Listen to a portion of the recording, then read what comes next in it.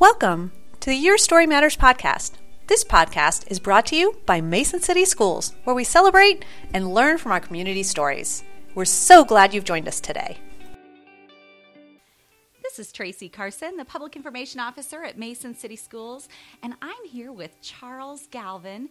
He is the youngest school board member ever elected to the Mason City School Board. He was elected in 2017. He's a proud dad. He and his wife have two under the age of 4, so really busy guy and a local attorney as well. We are so grateful to have him here with us to talk a little bit about his dreams for Mason City Schools and to hear a little bit more of his story. Thanks, Charles, for being with us. Thanks for having me, Tracy. Well, here at the beginning of the year, we know folks are often starting to make resolutions, thinking about what they want for 2020. Definitely. And we've been doing a thing really launched in December, actually, about having a community read to rethink that idea of just making a resolution, to really think about our habits. And I know that you had read Atomic Habits, which is our community read, 7 times last year? You know, I lost count at some point. I've got the Audible app on my phone, but I started listening to Atomic Habits early last year, and it really was a impactful read for me. I think around the time that summer hit, I had already listened to it once or twice, and took some time off from work for our second's birth and tried to start implementing some of the stuff I learned from there. But a really good book, and I was really excited when Jonathan announced that we would have that be our community read. So talk a little bit about give us the ages of your kiddos and talk about what habits that you're trying to put into your life so that you can kind of be more present with them. Sure. So I've got a 3.5-year-old who is keeping us very active for sure. She's into soccer, but also dance, and she's very performative. She loves to perform, whether it's in our house just in front of us or when we have people over. And then I've got a 7-month-old who also keeps us active, but usually that's during the middle of the night when we're trying to sleep. So one of the things that I think as young parents that my wife and I try to instill in our 7-month-old is sleeping habits. And right now we're failing at that, but that's something that we try to help him out. We had a good run with our first one. We're still trying to pick it up with our second. But as far as being more present with our kids, you know, we try to make a point not to be on our phones around them, and something that since reading Atomic Habits I have tried to incorporate is different little tricks to keep me off my phone, not just when I'm around my kids, but also just generally to cut out some of the screen time I have. So I've done things like turn on my phone's screen time monitor. It pings me to let me know when I've been on there for an hour during the course of the day on certain apps. I do grayscale on my phone to make it less enticing to my eyes and mind, and it's amazing how less appealing your phone is when it's in black and white and not in color. Sometimes I'll delete the social media apps from my phone. Usually a Lenten sacrifice I will go through is maybe a social media fast, so I'll go for long periods of time without being on Twitter or Facebook or things like that. So different ways to kind of unplug and reconnect in real time with friends and family are definitely some things I've picked up since reading Atomic Habits. Well, I love hearing that, and I think it goes so it's so connected to something that I've heard other families talking about, is how do we kind of technology is here to stay. It's never going away.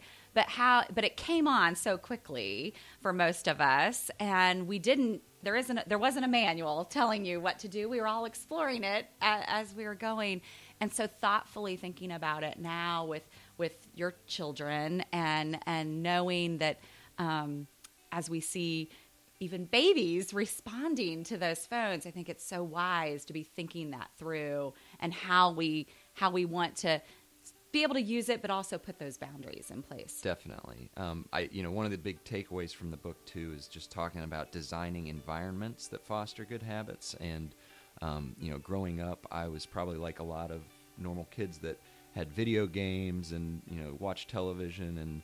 And as I think back to some of the times where I had downtime in my life growing up, and how many hours I spent playing video games and watching TV and stuff, certainly. I've come out fine on the other end, but as I've become an adult and had a little more choice in how I want to design my lifestyle and my kids' lifestyle, some of the choices we've made, we've actually cut cable. We don't have cable in our house, so that doesn't keep us from watching TV. My 3.5-year-old will readily tell you what her favorite Netflix shows are. So she's still pretty keen to cartoons and things like that. But just little things that make it harder to have the TV on in the background and have sort of the mindless watching sometimes. I think that's important for kids growing up, especially today where technology is it's creeping into everything that we do, and you, like you say, it's not going anywhere, so you have to learn to navigate it and use it responsibly, but little tricks like that. Well, what brought you to Mason in the beginning?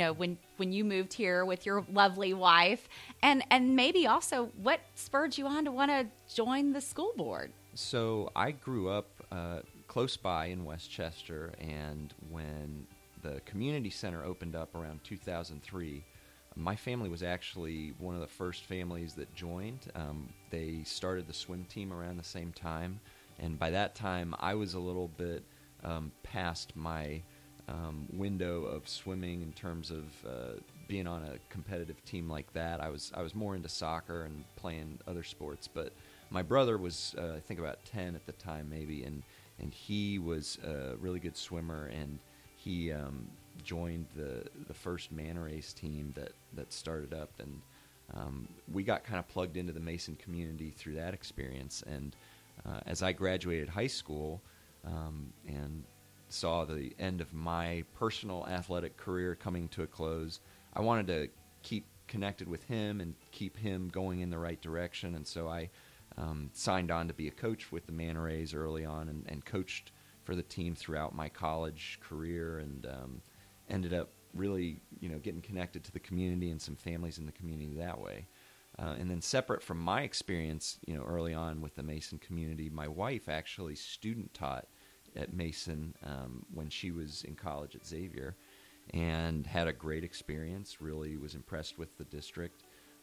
And that was important because she was not actually from this area, so she didn't have the same kind of insight that I did as a suburbanite, so to speak. And fast forward, several years when I graduated from law school and we moved back to the area, we were living in Westchester initially, but my wife was keen to get back to Mason schools. She had a good experience, like I said, teaching there.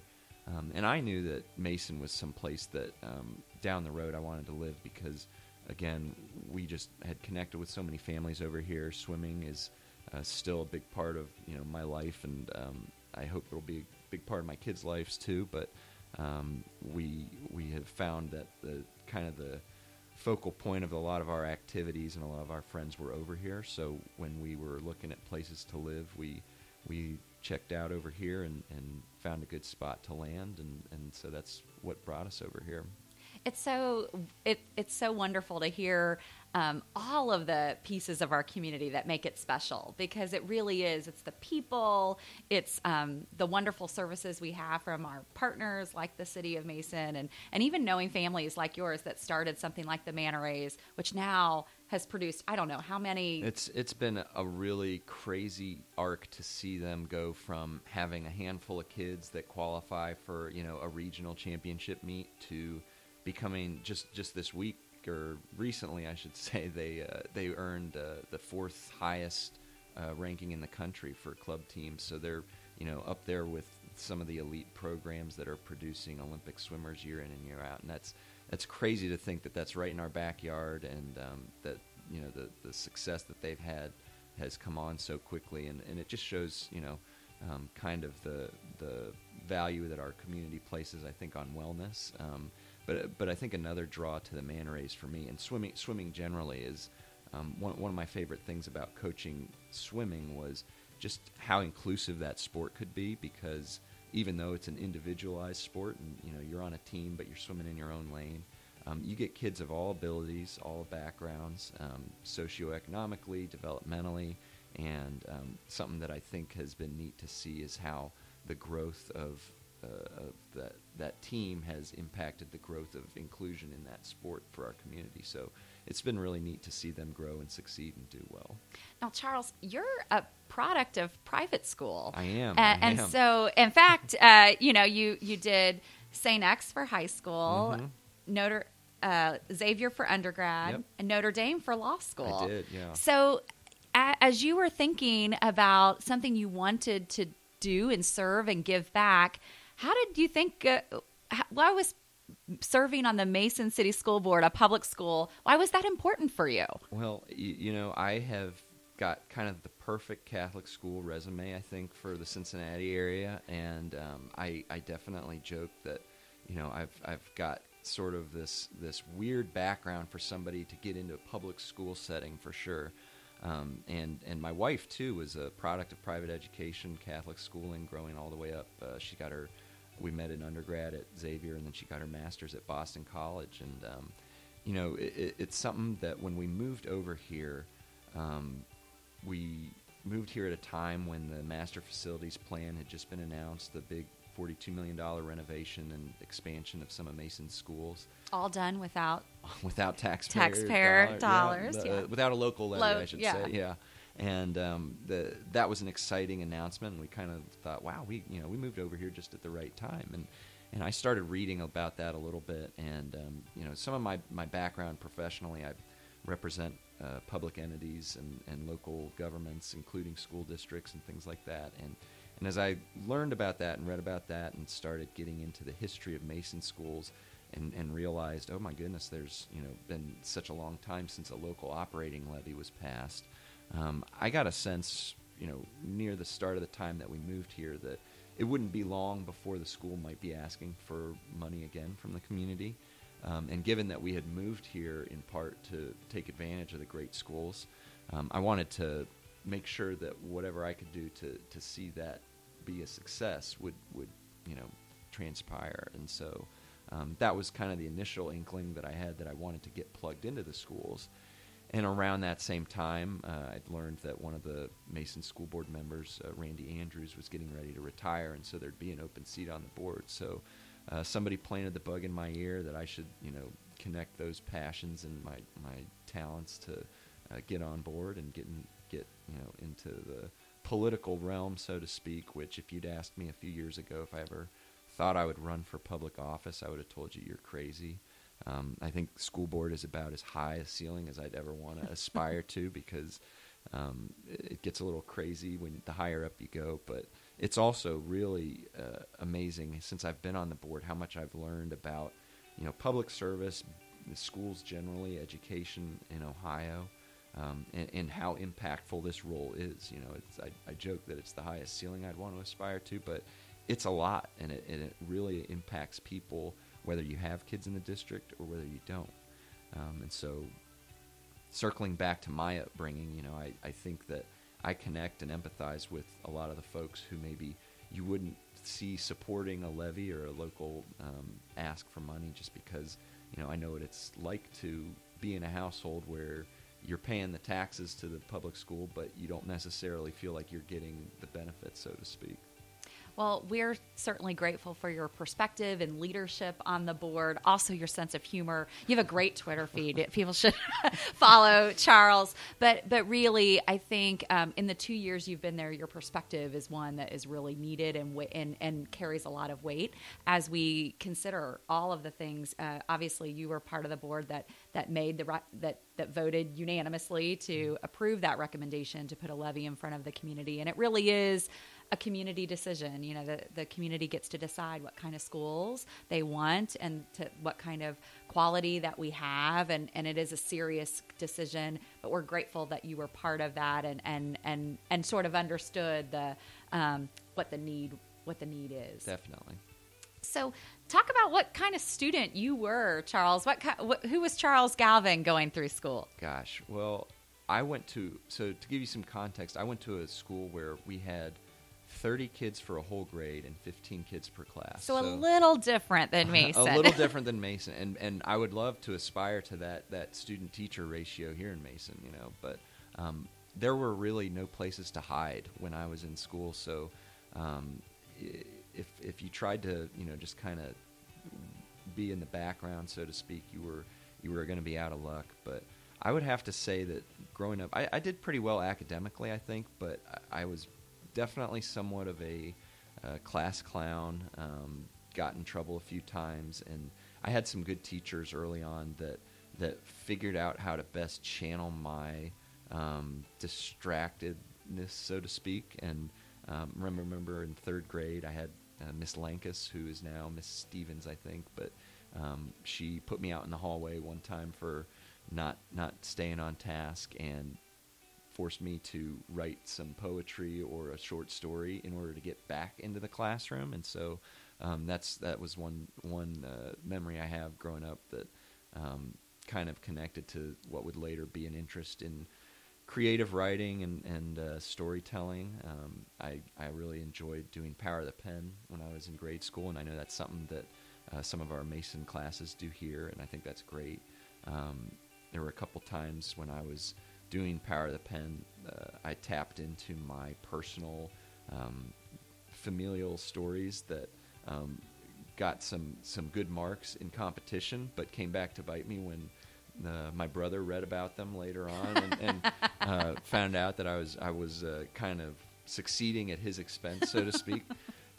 But I definitely enjoyed being sort of a jokester in school, and I had my highs and lows. I struggled a little bit with math class, but when I got around time in high school to take in the SAT, I actually wound up acing the SAT math portion. So I'm here as a lawyer today. I'm not sure that I picked the right profession, but yeah, definitely growing up, school was fun for me, and I definitely enjoyed joking and messing around with my classmates.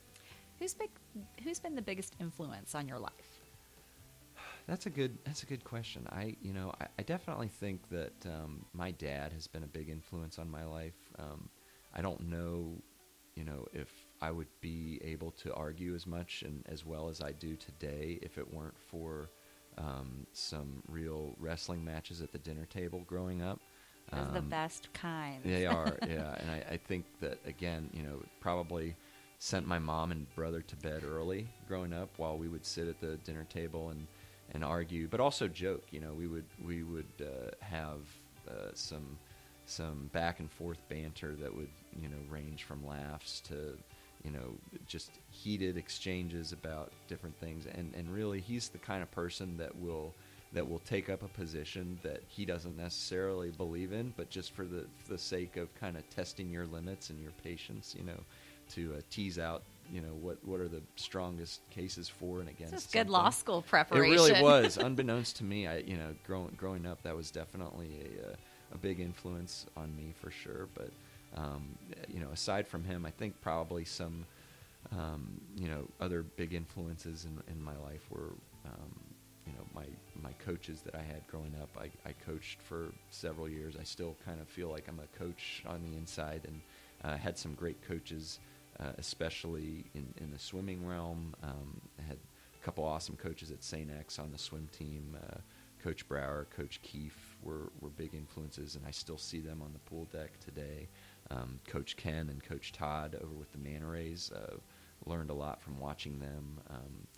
Not just with the technical knowledge they have of the sport they coach, but the relationships they build with their athletes, and just kind of the servant leader mindset that they all have when they're taking that position. If you were thinking through what you could imagine in the next 10 years for you and for the schools, what would you hope to see? I really love what I see out of a lot of our student groups and extracurricular teams. I'll take just one example of those is, the girls' soccer team. When I came over here, I knew that they had a good reputation for being, one of the better programs in the region. But what's really taken me a little bit by surprise is how plugged in they are and how committed they are to giving back to their community. They do so many things beyond the soccer field to give back in terms of, whether it's hosting a top soccer night where they bring out, different ability kids to participate, to community service and to things like that. There's other teams and other programs that do things like that, and I think that as a school district, and as a product of the community's choices, I think that that's something that I'd love to see us do even more of and be better at in terms of, just raising the awareness of our student athletes that, the platform they have, it's a privilege and it's an honor to represent your school and your community in whatever sport you're in. And I think that as we raise that awareness and grow that service leader mindset in our students, I think it kind of connects us more, not just with, the kids in our school and the families that aren't on those teams, but our community at large, and maybe the community members who aren't, current customers, so to speak, of Mason City Schools. They kind of see that the product that we are putting out there is one that is not self-centered, but is one that gives back, and it kind of raises the awareness of the value of public education and the value of the Mason City Schools brand. Love that. How's your life been different than you imagined? I would say that growing up, Plan A for me was a professional athlete, and Plan B was Saturday Night Live cast member. So I'm on Plan C now, and it's worked out pretty well, being an attorney and being a dad. I think that as far as how my life has looked as different or looked most different is, I don't think that growing up I really looked past, the 20s, so to speak. And so now that I'm in my 30s and in dad mode and in husband mode, I really don't think I anticipated having as great a life as I've got. Mm-hmm. And so part of me feels like I'm, playing with house money a little bit. I'm on borrowed time, so to speak. But, just kind of figuring out that, now that I've kind of checked off all the early goals that I had in life, figuring out how to recalibrate and, set new goals and ambitions for myself and my family, and figure out ways to give back now that I've kind of, I really feel like I've arrived, so to speak, It's a really cool thing to think about too. I was thinking you're part of a generation of millennial parents, mm-hmm. and so a lot of other MECC families will be in that and are in that same. Lots of avocados. Yeah, lots of avocado toast. Yeah, and but I do think it's something that's a cool thing that you brought up, is just sort of knowing. You can't really see how cool it can be in your 20s. You're thinking, oh my gosh, it's so busy. And it still is really busy in your 30s. But because you're doing so many things and you're still trying to sleep with a 7-month-old. And you're getting all the things. But I love that you're thinking intentionally about, okay, we're really blessed. And even that you brought that up with our students too, because we are in this community. We have... there's a lot to be really thankful for and grateful for, and how we grow that spirit mm-hmm. in our kids, and knowing that we are so blessed. How do we serve others? Absolutely, yeah. So, what brings you joy? My kids bring me a lot of joy. I love spending time with my kids, and being somebody who, bringing back the atomic habits and the incremental gains and things like that.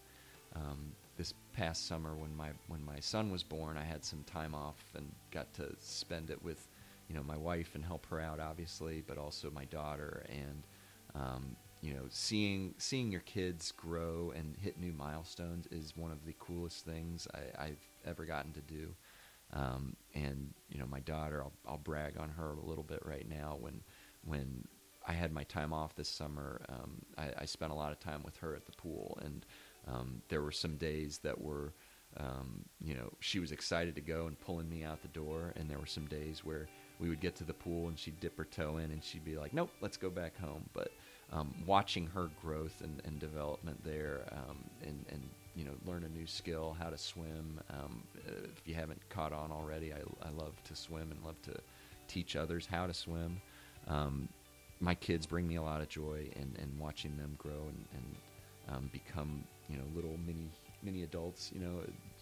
At the same time, she's showing some early maturity that I'm not sure I'm ready for. And they call three three-nagers. Yes. Yeah. Oh yeah. We were in the car on our way home from church this past weekend, and we were telling her, trying to keep her on task, so to speak.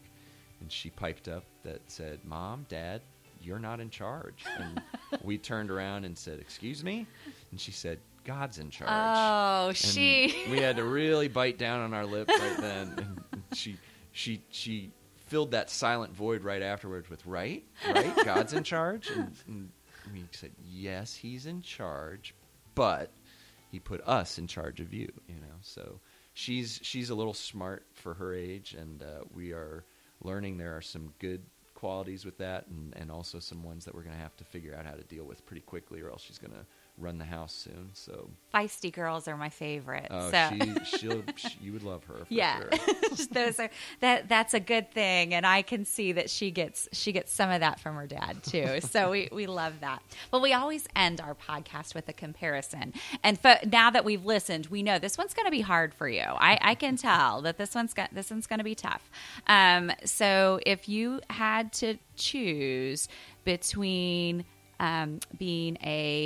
having your kids be swimmers or soccer players, what would it be? Oh, man, that is tough. I think, for my wife's sake, I would say soccer, because she has not grown up in the pool experience like I have.